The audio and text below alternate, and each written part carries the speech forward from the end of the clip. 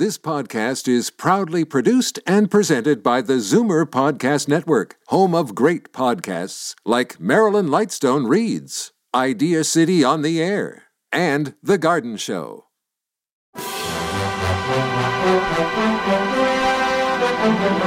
It's Zoomer Radio's Theater of the Mind with Frank Proctor. Open your mind as we fill your head with amazing thrills, chills, and laughs. Theater of the Mind. The best love programs from radio's golden age. Only on Zoomer Radio. Now, here is your master storyteller, Frank Proctor. Well, thank you, and welcome to the show. Tonight, we continue with our All-Comedy Week by turning to one of the legends of comedy, Bob Hope. The year was 1945, and Bob would have been very busy traveling to see troops fighting in the Second World War. Prompted by patriotism and perhaps vaudevillian wanderlust, Bob Hope kept touring for more than 50 years. Returning to his professional roots, he took his variety show on the road to entertain U.S. troops wherever those soldiers were stationed. Hope's variety act for the troops included comedy monologues, specialty acts, celebrity appearances, dancers, singers, and skits. His mildly irreverent humor, teamed with his variety troupe's beautiful women, provide a responsible and wonderful respite for the U.S. forces, a reminder, in Hope's words, of what they were fighting for. The fast-paced, broad delivery and informality of the overseas shows, with acts ranging in tone from brash to sentimental, gave U.S. fighting forces a supportive reminder of home, an essence of American life and values. And although he started the tours in World War II, Bob Hope began a tradition of visiting troops during the holiday season. The United Service Organization, USO, started sending Hollywood and radio entertainers to perform. From 1964 to 72, Bob Hope included South Vietnam in his holiday season tours. According to HistoryNet.com, Hope's Vietnam engagements were among the most dangerous ever for the funny man and his entertainers. Not all of the 2.5 million troops who served in the area actually got the opportunity to attend Hope's performance, but for those who did get to attend, it was a welcome moment of entertainment and a memory for a lifetime. So let's hear the episode where Ginger Rogers is his special guest. For the safety of your smile, use Pepsodent twice a day. See your dentist twice a year. Again this week, the Pepsodent Company presents another in a series of broadcasts to our men in the armed forces wherever they may be. Tonight, for the Marines of Camp Pendleton at Oceanside, California, the Pepsodent Show starring Bob Hope and his guest of honor, Ginger Rogers.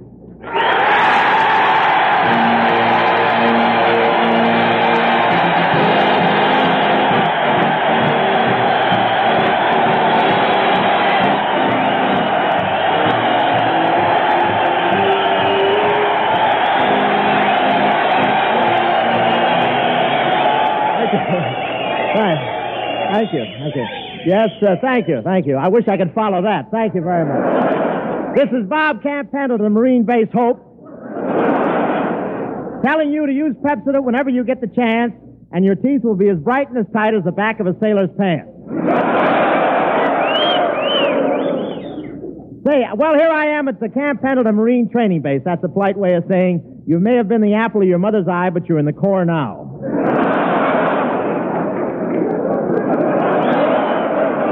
Camp Pendleton is about 100 miles from Hollywood as the crow marches. He was drafted, too. This camp is situated on an old ranch, and it's really not much change from cowhounds to chowhounds.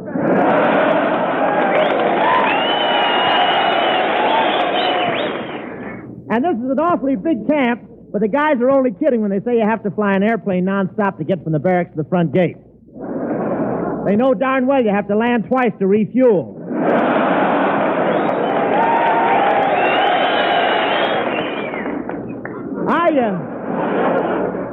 And Camp Pendleton is so big a Marine was AWL in San Francisco, and they couldn't say anything to him because he kept 1 foot inside the North Gate. And this camp is divided into areas. Area number 24 is for women Marines exclusively. except for paratroopers who land there accidentally, no matter how hard they pull their parachutes to make them drift the other way, they tell their officers. And everything is really spread out here, but the Marines don't mind it. There's nothing like getting up in the morning and taking a nice 5-mile walk to the place where you're going to start a 20-mile hike.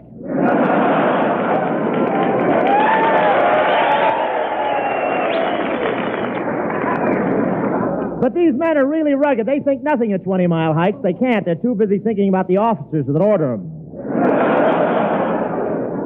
These fellas are really proud to be Marines. I won't say they get chesty about it, but I saw one guy standing on a street in Carlsbad, and every time he inhaled, his chest got a ticket for jaywalking.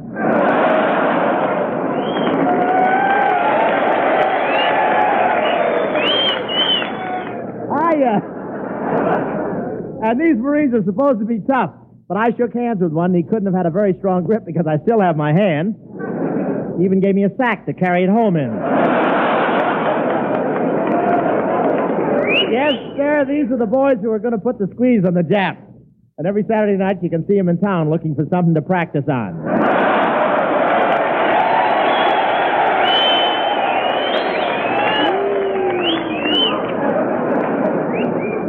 And due to the manpower shortage, they have girl barbers here. And some of these Marines go out with them nights. It's really wonderful. They get a chance to trim you 2 ways.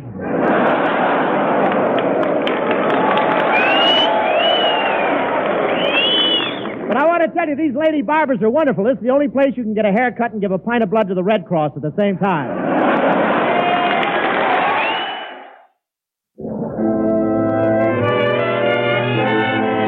And here's Francis Langford.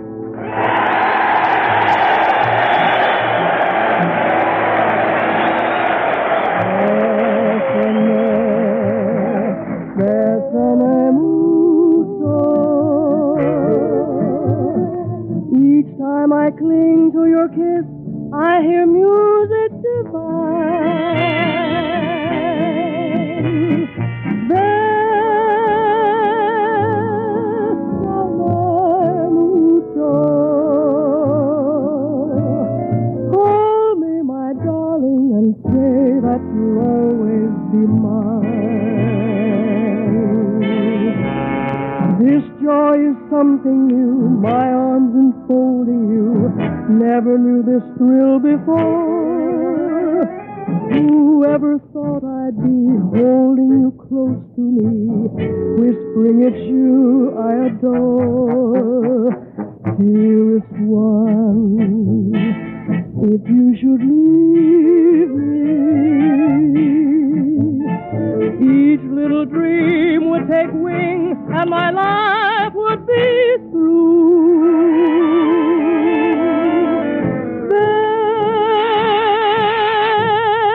Bésame mucho. Love me forever and make all my dreams come true. This joy is something new, my arms enfolding you. Never knew this thrill before. Whoever thought I'd be holding you close to me, whispering it's you I adore. Dearest one, if you should leave me, each little dream would take wing and my life would be through.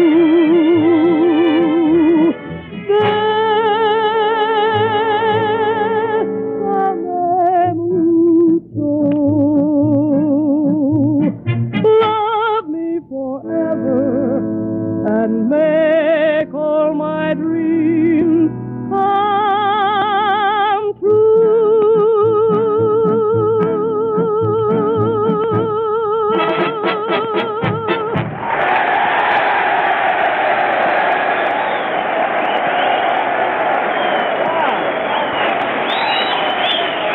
That was Francis Langford singing Bésame Mucho. Listen to those music lovers. Oh, boy. We'll have some of the older types singing next week when Bing Crosby is guesting with us at Santa Ana. Yeah, we'll have old Bing with us. Well, anyway, here we are at Camp Pendleton, Francis. You know, this whole place was once an old Spanish land grant. Yes, Bob, and just think, on this very spot years ago, the Spaniards used to click their castanets. Yeah, and these Marines have kept up to tradition, only they use square ones. You know, if a Spaniard walked in here now clicking a castanet, he'd be fated before he reached the front gate.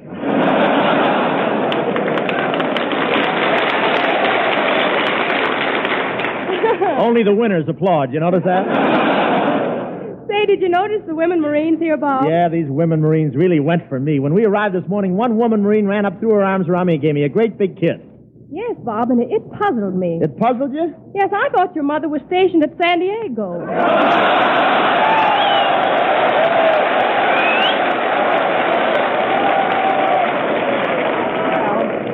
Yeah, she was in the paratroops down there, but she got caught in a high wind. Say, where's Professor Colonna tonight? Oh, he's contributing his service to the 4th War Loan Drive. Oh, and it was getting along so nicely, too. Yeah. Hello? Hello? Hello? Hello? Hello? What do you know? Drugstore has an echo. Tell me, Professor, how are you getting along in your war bond campaign? Great, Hope. Today I got rid of $60 million worth. Oh, that's unbelievable, Colonna. You sold $60 million worth of war bonds? Oh, you have to sell them?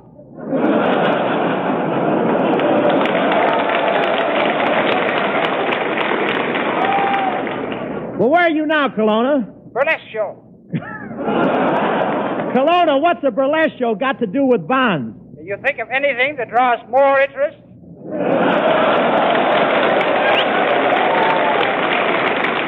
Say, Hope, I'm selling war bonds to some girls down here, and this cop is interfering. I never heard of such a thing, Colonna. You're selling war bonds to the girls, and the cop is interfering? What does he say?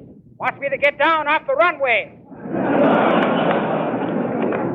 Colonna, you're not fit to talk to an idiot. Well, maybe we can write notes.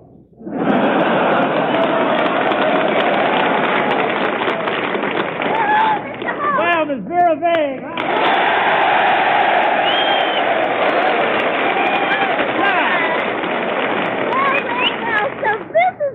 Pendleton. Yes, Miss Vague, this is where the Marines are turned out. Oh, goodness, and they're probably nice and fresh. I'll take a dozen.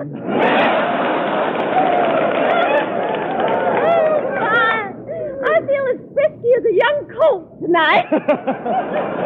A young colt? You look more like an old 45.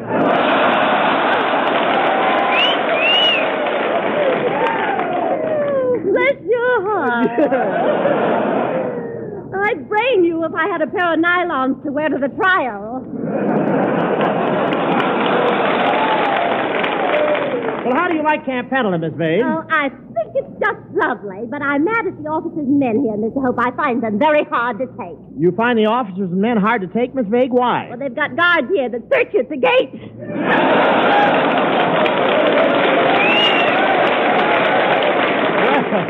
Well, you must have enjoyed that.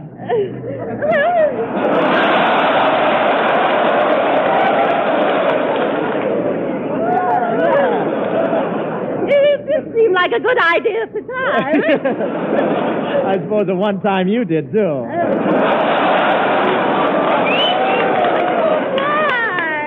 you're hot tonight, aren't you?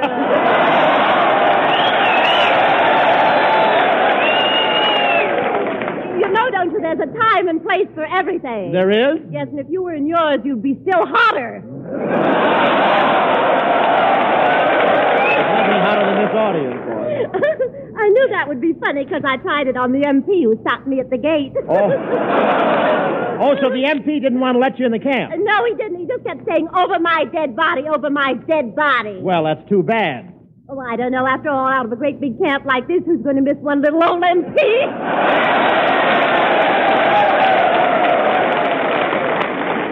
I'll get a pardon me, Miss Vague. Hello? Hello, Hope. Trouble. You know that $8,000 I took in selling war bonds?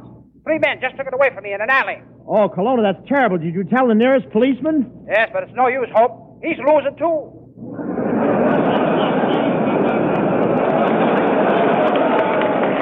Colonna, there's someone in this program who would like to buy a bond from you. Come here at once. Okay. Colonna, how'd you get here so quick? Drank a highball at Garrigan's Cafe. Professor, why don't you sell Miss Vague here a $25 war bond? It's only $18.75. She must have $18.75 on her. I'll find out. Hope, say, Miss Vague. Oh, yes, Professor. Think of the year you were born. Got it? Yes, I've got it. Got it in cash?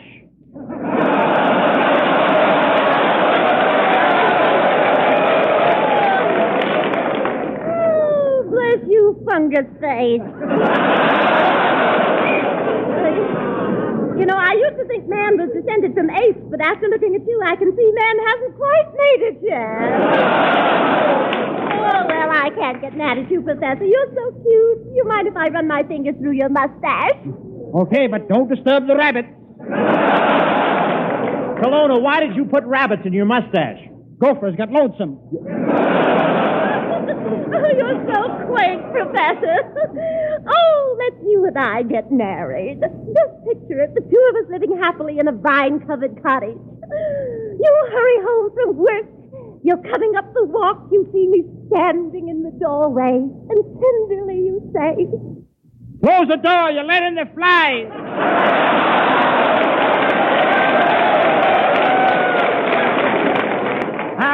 Miss Vague, I'll kiss you if it'll sell a bond. Oh. But I warn you, my kisses are electric. Oh, well, my kisses are electric too, Professor. Kiss me. All right.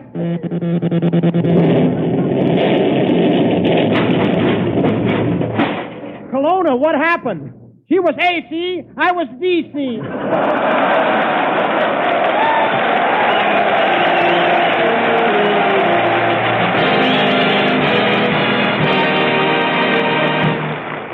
Pepsodent and only Pepsodent contains Irium. And Pepsodent toothpaste with Irium removes film that makes teeth look dull. It loosens film and floats it away quickly, easily, safely. And when film is gone, Pepsodent toothpaste with Irium brings new brilliance to your teeth, uncovers the natural brightness of your smile. So get a tube of Pepsodent toothpaste with Irium. And remember, Pepsodent toothpaste, because only Pepsodent contains Irium. Ladies and gentlemen, on March 1st, you'll no longer need to bring in an empty tin tube when you buy a new tube of Pepsodent. That's in effect after March 1st. But before March 1st, your government wants all the empty tubes you've been saving. So look through your medicine chest now. Bring all the empty tubes to your drugstore. Those tubes contain precious tin that may save lives, and you won't need them after March 1st.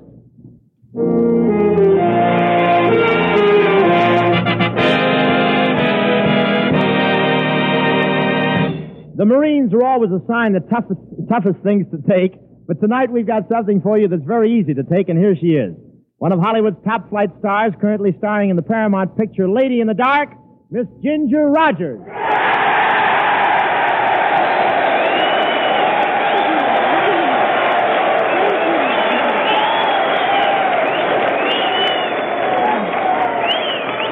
Thank you, Bob, and thank you, boy. Well, welcome to the Pepsodent Show, Ginger. It's really a treat to meet the girl who was the Lady in the Dark.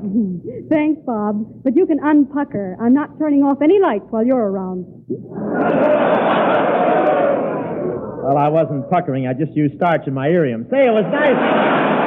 It was nice of you to come down here tonight, Ginger. Did you have any trouble getting away? Oh, I would have come anyhow, Bob. You know, I'm married to a Marine. These are my boys.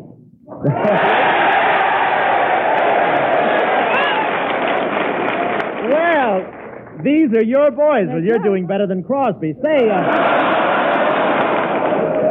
so you're married to a Marine, huh? Mm-hmm. How do you like that? Those guys take all the best objectives. Say, is your husband here in the country, Ginger? No, Bob. Right now, my husband's somewhere in the South Pacific. Oh, well, tell me more about him. Was he a Marine when you married him? Oh, yes. We got married on one of his leaves. You mean he lost his liberty while he was on it, huh?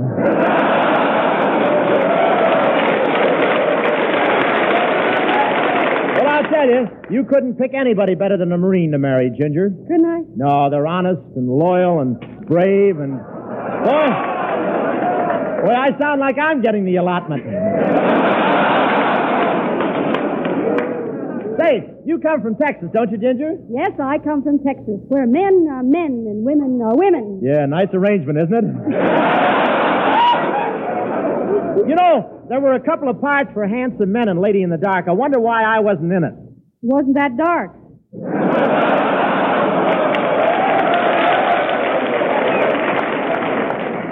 Did you see the picture, Bob? I certainly did. What love scenes. They were the most exciting I ever took part in.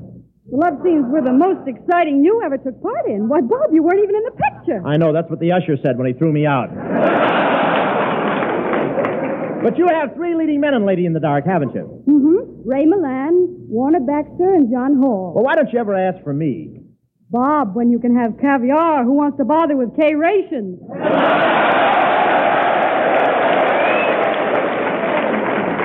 Well, I had some for lunch, and it didn't bother me at all. Ho, ho, ho. Hey, but tell me, what's Lady in the Dark all about, Ginger? Well, it's a story with a dream in it. Yes, you certainly are. No, Bob, I mean it's got lots of dreams in it. Long, beautiful, pleasant dreams. Long, beautiful, pleasant dreams. Who directed it, Ovaltine?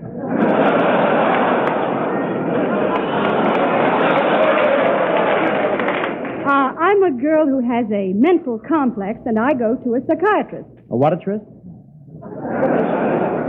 A psychiatrist. Oh, a psyche, yes. A psychiatrist is a student of human behavior. Well, that's my hobby. I'm a student of human behavior.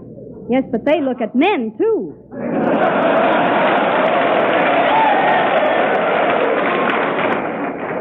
Psychiatrists can even explain your dreams, Bob. You know, there's a reason for every dream. Yeah, I know that. One of the Marines here kept dreaming all night that he was in Bermuda.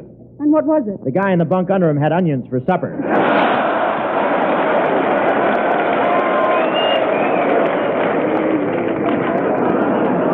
But let's delve in psychiatry, Ginger. You be the lady psychiatrist, and I'll be the Marine in the quandary. Okay, Stan, quandary music. Is that all right, Okay, Ginger? let's go.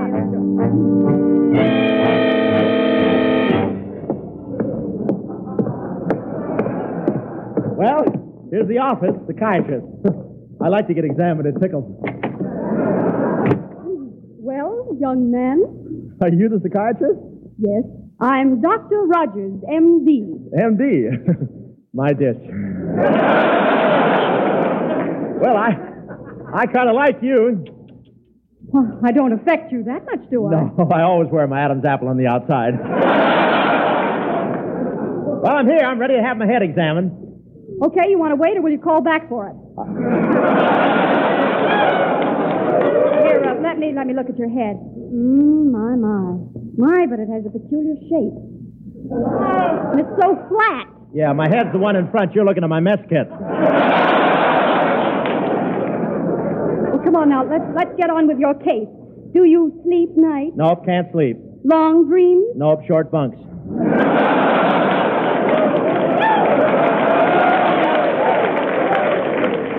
Well, you really need psychoanalyzing, young man. Tell me, do you have a girlfriend? No, I don't know. But you like girls, don't you? Well, let me see now. You like them. Yeah, but they don't like me. Well, perhaps you're not romantic enough with a girl. Tell me, when the lights are low and there's soft music playing and you two are all alone in the room and all is still, what do you do? Crack my knuckles.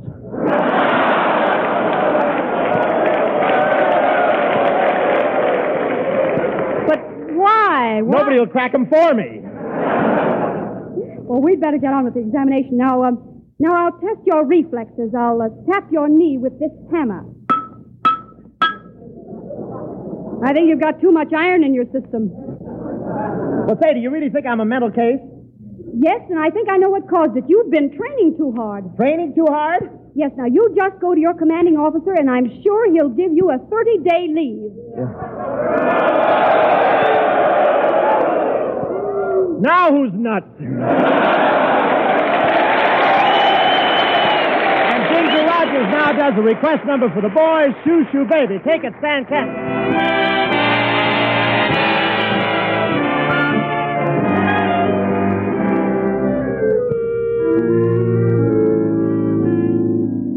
You've seen him up and down the avenue, and now he's wearing the navy blue. She had a tear of her eyes as he said his last goodbye. Shoo, shoo, shoo, baby. Shoo, shoo, shoo, baby. Bye, bye, bye, baby. Your papa's off to the 70s. Don't cry, baby. Don't sigh, baby. Bye, bye, bye, baby. When I come back, we'll live a life of ease. Seems kind of tough now to say goodbye this way, but Papa's gotta be rough now so that he can be sweet to you another day. Bye, bye, bye, baby. So don't cry, baby. Shoo, shoo, shoo, baby. Your Papa's off to the 70s. Seems kind of tough now to say goodbye this way, but Papa's gotta be rough now so that he can be sweet to you another day. Bye, bye, bye, baby. Don't cry, baby. Shoo, shoo, shoo, baby. Your Papa's off to the 70s.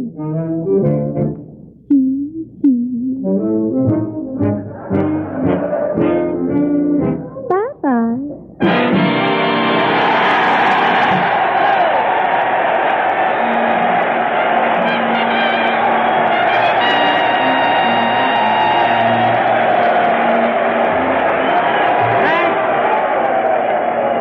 We're a little short of time. I just want to say thanks to Major General Joseph Fegan, Captain McCallan, Captain Ford, and Sergeant Moore. All these folks here at Camp Pendleton. And before brushing our teeth for the night, here's Ginger Rogers again. Say, Ginger, how about a hamburger and a Coke after the show? No, Bob, thanks. I've got a date with a fountain pen. I'm writing my husband in the South Pacific. Yeah, well, how about tomorrow night? No, thanks. I'll be writing to my husband. What are you doing after the war? Ginger, it's important to write to a man overseas, but you know, overseas there's something a lot more important than writing letters. What's that? Reading letters. Bob, you're on the beam there. And all of us who can't get behind a Garand rifle should get behind a lead pencil and keep in constant touch with those APO and FPO numbers. You know, those Pacific jungles are a long way from Main Street, and the icy Aleutians a long way from the local skating rink. Daydreaming of home so far away from home makes it seem even farther away, but a letter from home, well, brother, when you're overseas and you open that letter, you've got yourself a little chunk of home right there in your hand. You're right, Ginger. And our best to the Marine Women's Reserve on their first anniversary, and Uncle Sam's Fighting Leathernecks, the best of the best to the best. Good night. Good night. The Company has presented another broadcast for the men of the armed forces wherever they may be. Next week, Pepsodent will present Bob Hope with his special guest, Bing Crosby, playing for the Army Air Force at Santa Ana, California. This is Wendell Niles speaking.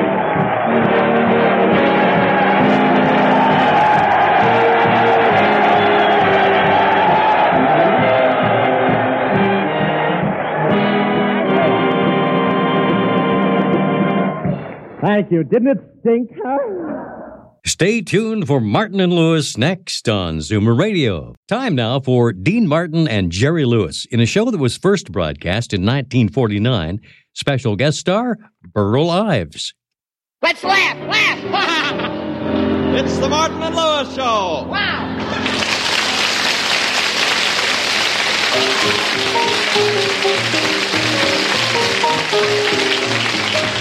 The National Broadcasting Company brings you transcribed from New York, the Martin and Lewis Show. Our guest today, Burl Ives, and featuring Flo McMichael, Dick Stabile and his orchestra, and starring Dean Martin.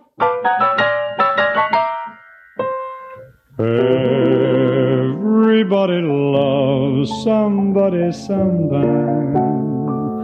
Everybody falls in love somehow. And Jerry Lewis. Everybody loves somebody sometime. Everybody. I do it the hard way without music.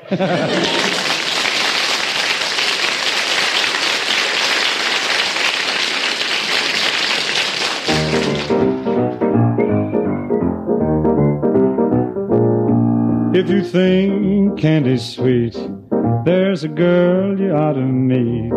Sugar drips from her lips when she sighs, but the love light that lies within my baby's eyes, how it lies, how it lies, how it lies. She has style, she has charms, and a pair of loving arms that I'm dying to try on for size. But the love light that lies within my baby's eyes, how it lies, how it lies, how it lies. Oh, her name tops the list of every florist. Her bows are standing 10 deep in line, with all of the trees in the forest. Why should I be the only clinging vine? Oh, there's heartbreak in store with the one that you adore. Is a devil in the angel's disguise. But the love light that lies is the love light that dies. How it lies, how it lies, how it lies.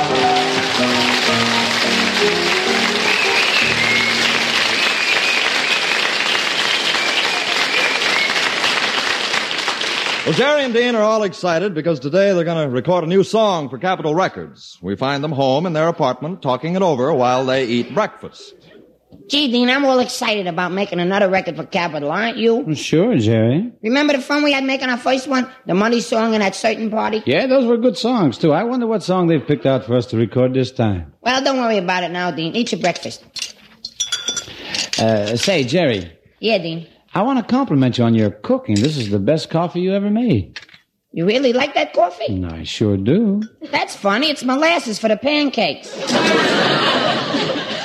Hey, speaking of pancakes, where are they? I was going to tell you about the pancakes, Dean. I wanted them to raise up nice and fluffy, so I added some yeast. Oh, yeast? Well, how much did you add? Well, the cakes are very small. I only threw in 2 dozen. 2 dozen yeast, and what happened?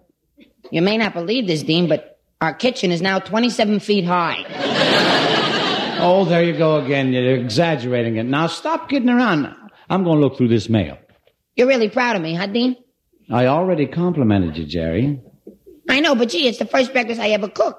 Honest, Dean, what did you actually think of it? Well, Jerry, a true friend would answer that in one or two ways. If he likes it, he'd say so, and if he didn't like it, he'd change the subject. Well?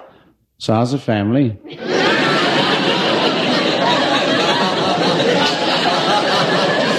Look here, Dean Martin, I'm sick of your insinuations. That's all I get around here. And to think that I've given you the best years of my life. Oh, Jerry. It's true. I spent the best years of my life bending over a hot stove. Every day a hot stove, hot stove, hot stove. And Dean, what? Would you buy me an asbestos apron? I'm ruining my Hickok belt buckle. Well, we'll see about that. Have some toast, Dean? I just took it out of the toaster. Jerry, look at all the burnt black edges on the toast. Scrape it off first. Okay, I'll scrape it.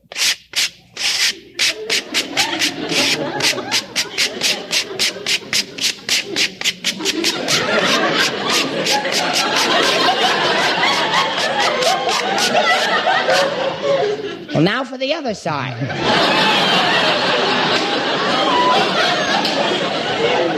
Well, we better hurry, Jerry. We record at 11 o'clock, and we still have to find out what song we're going to sing.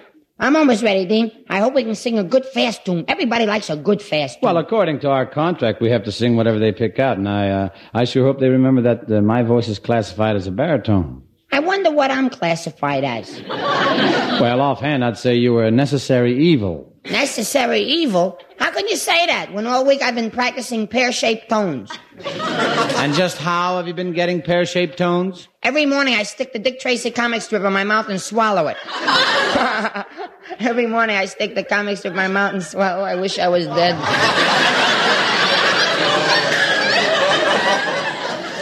Jerry, we got to see Mr. Allen at 11 o'clock to talk about our next recording. We better hurry and, get away.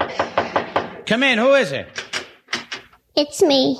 Hiya, Florence. Come in. Shall I make you some toast? No, thank you. My doctor told me not to eat any more carbon. Well, you look kind of upset, Florence. Anything wrong? Well, I'm not complaining or anything, but I've been working for you for 6 weeks now, and I think it's about time you paid me my salary. But, Florence, we've given you a check each week. You've been paid in full right up to date. Check? That's right, Florence. You've been paid. It's just that instead of money, we gave you a check. That's what I say. I want my money. Florence, can't you understand? You take the check to the bank, and the men will cash it for you after you write your name across the back of it. Well, why should I write my name across the back of it? My name's already on the front. Florence McMichael, $35. It's a bank rule, Florence. It's a state law. Oh, you're just saying that. I bet anything the man wants me to write my name on it so he can ask me for a date. Florence, the man isn't asking you for a date, and even if he was, he knows who you are from the front of the check. You know, Florence McMichael, $35. That's it. He's after my money. All right, Florence, have it your way. Don't sign your name on the check. Oh, I wouldn't want to do anything illegal. I'd be in a fine fix if a man called the cops and they threw me into the hose gal. Hose gal? Florence, it isn't hose gal, it's Hofbrau. You know, Florence, it's not right for you to be running around loose. Dean's right, Florence. Have you ever thought of getting married? Married? Yeah. Well, I don't think a girl ought to rush into these things. What church shall I meet you at?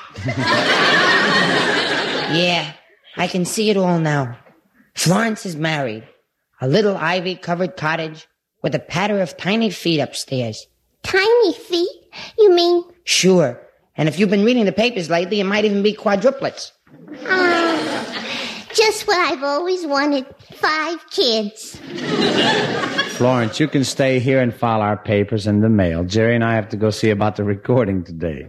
Oh, you're going to make a record? Well, yes, we are. We've been trying to think of songs to do. Have you heard that new one that goes, "When you caught me near the chicken coop, Nellie, I knew you'd egg me on"? No. There's another one I like. It's called "Don't Go Near the Hayloft, Mother." Pop's in there pitching with the maid.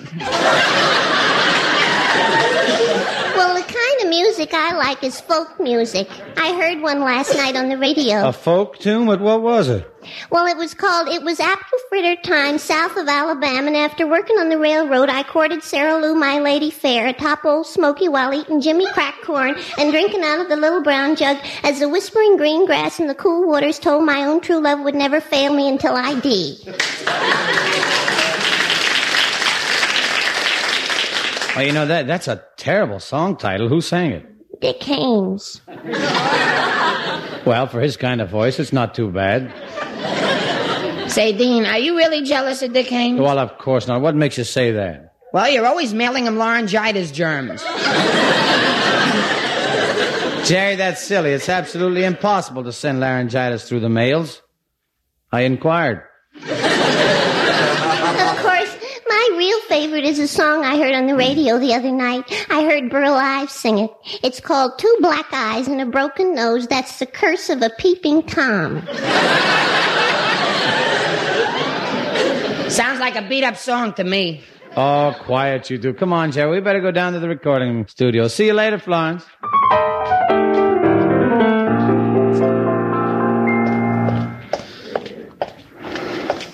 What song do you think we should sing when we make our next record? Oh, I don't know. We ought to try to get something different. That's what I say, something different. Something that shows my voice off, too. Well, I don't like to say anything, Jerry, but it's my voice that should predominate on our records. Oh. What's the matter? Nothing. Nothing at all. If I'm in your way, I'll step aside. Oh, Jerry. That's all right. I know when I'm not wanted.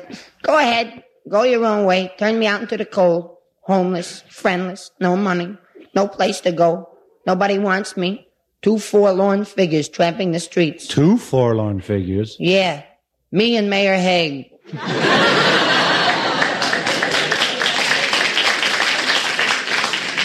But don't worry, Dean. I won't stand in your way.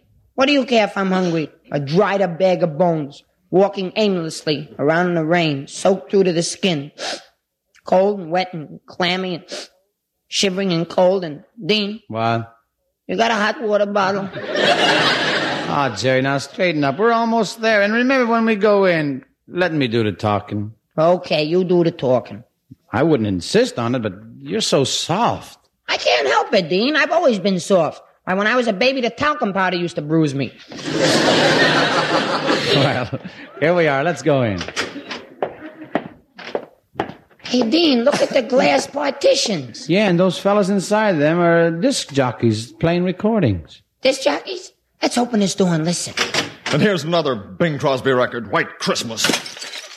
And here's When the Blue of the Night Meets the Gold of the Day. And here's Tura Lura Lura. Well, who was that? Sinatra breaking Crosby records. Here's where we go in, Dean.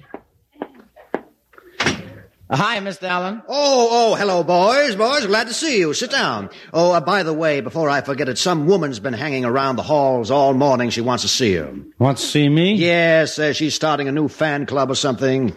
Well, every little bit helps. Now, have you got a song picked out for us, Mr. Allen? Well, I've been giving it a lot of thought. Now, you boys were pretty good on the Money Song, and you were even better on That Certain Party. But this time, we got to do something new, something different. Something different? Well, what's the matter with the way we sing now? Nothing, but you got to progress. You got to give them something different all the time, something new. Oh, you mean something like classical? Classical? I don't know. What do we know about classical music, Dean? The other night we were listening to Toscanini and we could hardly understand it. Well, of course we couldn't. You were making so much noise eating dinner, I couldn't tell if it was Toscanini or veal scallopini. Well, now, maybe classical isn't what we want either. Well, I'm Italian. Maybe I could sing something operatic, Ridi Pagliacci, something like that. How was that? Well, it's okay, but Ezio Pinza has been doing that for years, and what did it get him? What'd you say? I say Ezio Pinza has been doing that for years, and what did it get him? Mary Martin, and that's good enough for me. Boys, opera is out. After all, we want something popular. I know something different. Do a foreign song like Jean Sablon does. He sings, May I kiss your hand, madame? Your dainty fingertips, je le passe de tulle de patome de colde. Je le petit de patole de passale. But to limit the cell de. That's French. No, boys, you haven't hit it yet. Say, I just happened to think. You know who's one of our biggest record sellers? Burl Ives. Yeah, but he sings the folk songs. Well, what's wrong with that? Maybe that's the different thing I'm after for you guys. But we don't know anything about that kind of singing. Well, you can sure find out. Burl Ives is recording today. Go down the hall, listen to him, and come back and tell me what you think. Okay, you're the boss. See you later. He may be right, Jerry. Maybe we should sing folk tunes. After all, Florence likes them, too. But gee, Dean, I like the way you sing now. Yeah, but maybe it's time I changed my style. Change your style? Oh, Dean, when I think of those voice lessons you had, those weeks of training, and all those months of listening to Perry Como records. The more I think about it, the more I think Mr. Allen is right. Oh, there you are, Mr. Martin. I knew you'd be here today, and I waited all morning to say hello. Oh, shut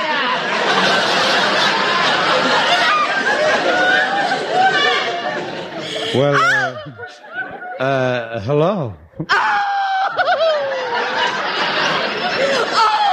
that voice. Oh. When you speak, each syllable comes out wearing a sweater. Say, lady, if you don't mind, I suppose I should introduce myself. I'm Laura Taproot. I'm president of the new Dean Martin fan club. But Mrs. Taproot, Dean already has 3 or 4 fan clubs now. Yes, I know, but our club is novel. We only take older members from 50 years up. You mean all the girls in this fan club are 50 years old? Yes. We used to adore H.V. Kaltenborn, but we switched over to Dean Martin. We got tired of having things explained. From now on, we're going to try to figure them out for ourselves. Yeah, but when did all this happen? Oh, you should be quite thrilled. You won out over so many others. You see, Vic Damone gets the girls from 16 to 20. Sinatra gets them from 20 to 30. Crosby gets them from 30 to 50. Yes. Well, there we were, ready and willing. With no one to swoon over. Oh, please, Mr. Martin, you don't think we girls of that age are being silly, do you? No. You certainly have a right to have your fling. Yes, that's what I told the club. Let's have our fling before we're all flung out.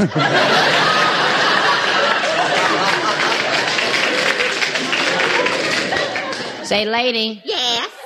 Are you for real? You know, we listen faithfully to your program, Mr. Martin.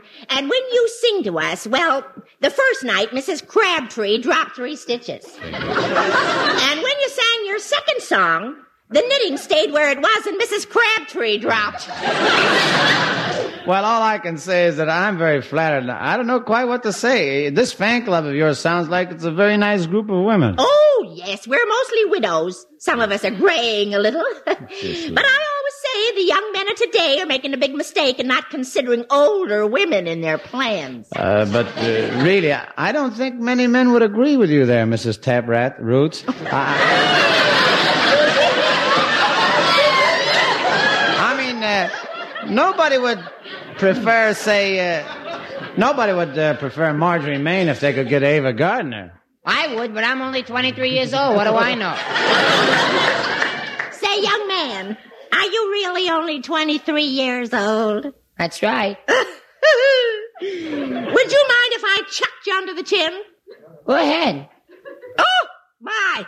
I've been on the main course so long I'd forgotten what an hors d'oeuvre looked like. Well, I'm afraid I've taken up too much of your time, but before I go, I wonder if I could ask a favor. Well, go right ahead, ma'am. Well, we girls have a favorite song, and we were wondering if you'd sing it for us. It's an old one called Come Where My Love Lies. Dreaming? Of course we are! Who cares? I'll be glad to sing a song you want, Mrs. Taproot. Oh, thank you and goodbye, young man. Oh, dear, oh, dear, oh, dear. I'm all agog with excitement. Tomorrow I throw away my Dr. Scholl's foot pads and start flying. Goodbye. Goodbye. Tina, you really going to sing that song she asked for? Sure, Jerry, but first we got to go down to the hall and listen to Burl Ives. Somehow I just can't see myself singing a folk tune. Me either. But Mr. Allen is a smart man. Maybe he knows what he's talking about. You know, can't hurt us to listen to Burl Ives.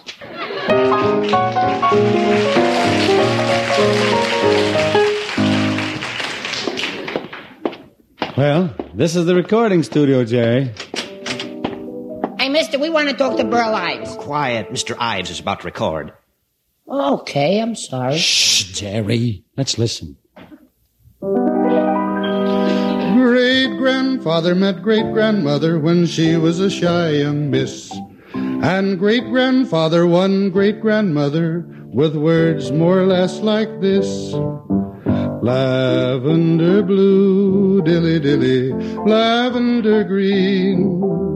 If I were king, dilly-dilly, I'd need a queen. Who told me so, dilly-dilly, who told me so? I told myself, dilly-dilly, I told me so. If your dilly-dilly heart feels a dilly-dilly way, and if you answer yes, in a pretty little church on a dilly-dilly day, you'll be wed in a dilly-dilly dress of lavender blue, dilly-dilly, lavender green. Then I'll be king, dilly-dilly, and you'll be my queen.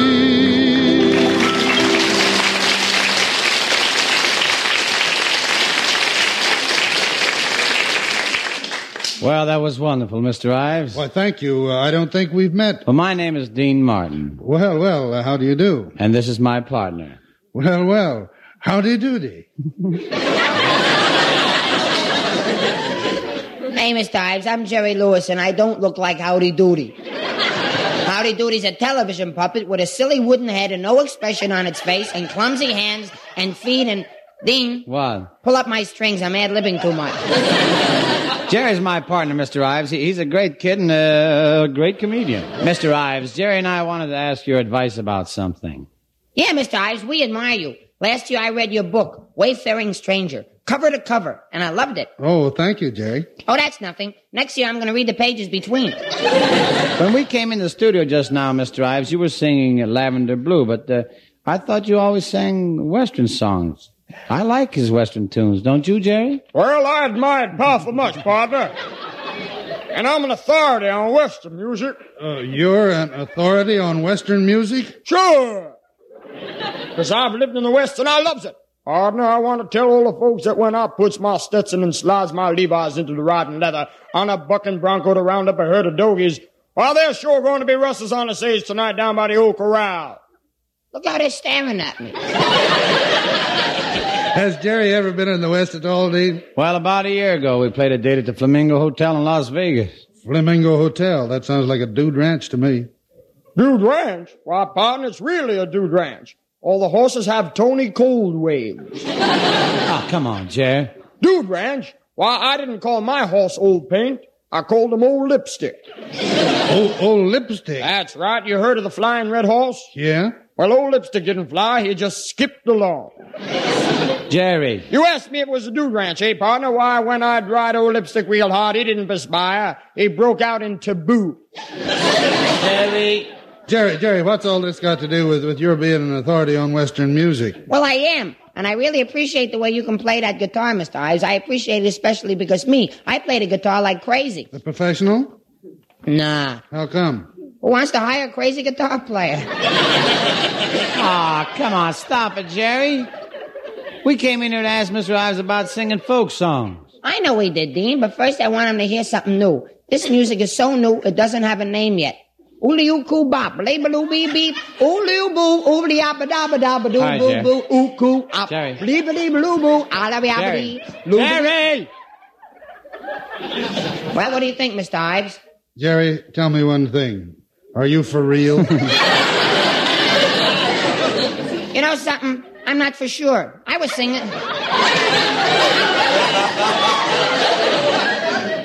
singing bop. Bop? I thought you swallowed an Alka-Seltzer sidewise. Jerry, if you'll keep quiet for just 2 minutes, I'll tell Mr. Ives why we came in to see him.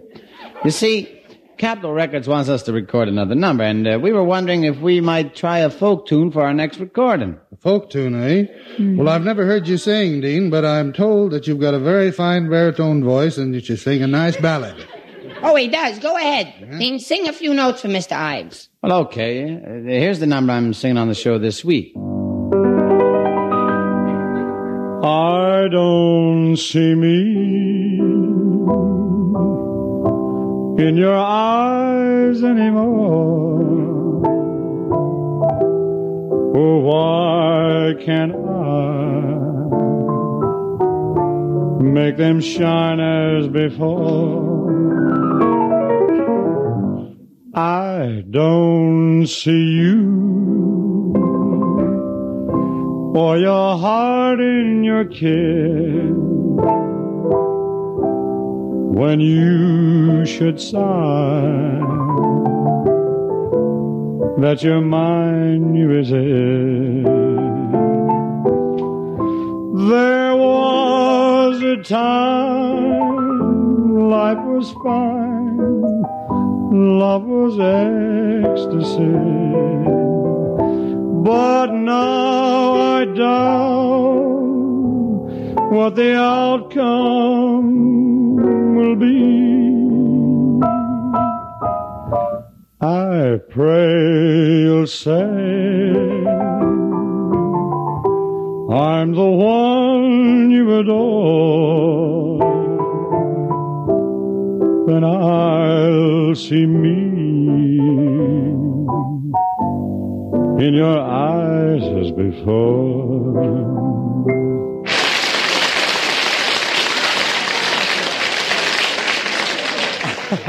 That was beautiful, Dean. I mean, that was beautiful, Dean.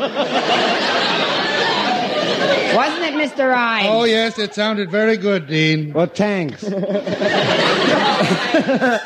But do you think I can sing folk songs? That's a hard question. It's all a question, of your background. If you were brought up in the country like I was, why, you'd sing folk songs as easy as falling out of bed. Yeah, but I've been singing popular songs all my life. Well, that's the best racket, Dean. Sing popular songs. That gets the girls. There's no point in singing folk songs like me. Why? What do you get with folk songs? Folks?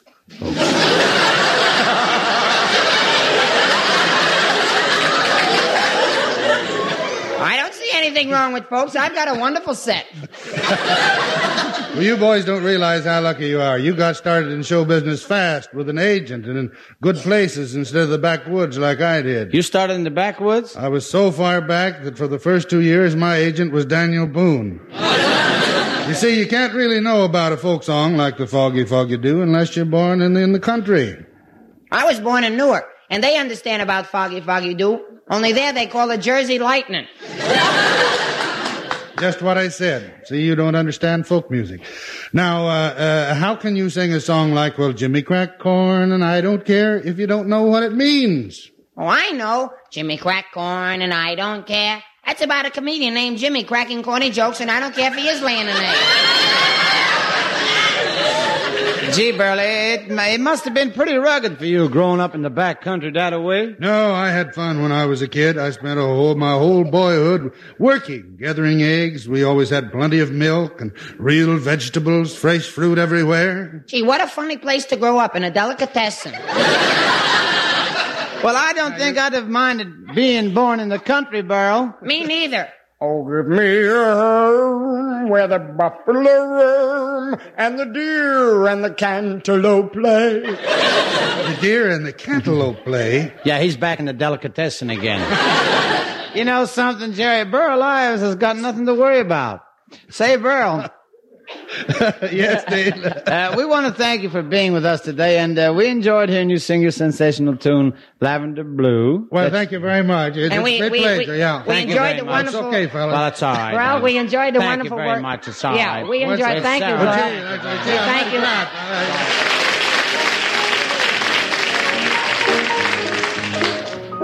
The Martin and Lewis Show, transcribed in New York, is produced by Robert L. Redd and written by Dick McKnight, Ray Allen, Roger Price, and Sid Resnick.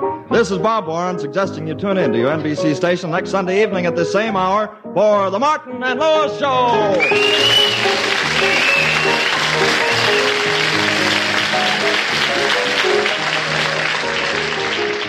Thank you for listening. Tomorrow we wrap up this week of comedy with Red Skelton, followed by Fibber McGee and Molly. Thanks to Joel Schoenwell and Paul Stringer for technical support. The executive producer for Theater of the Mind is Moses Neimer. I'm Frank Proctor. Have a great night. This podcast is proudly produced and presented by the Zoomer Podcast Network, home of great podcasts like Marilyn Lightstone Reads, Idea City on the Air, and The Garden Show.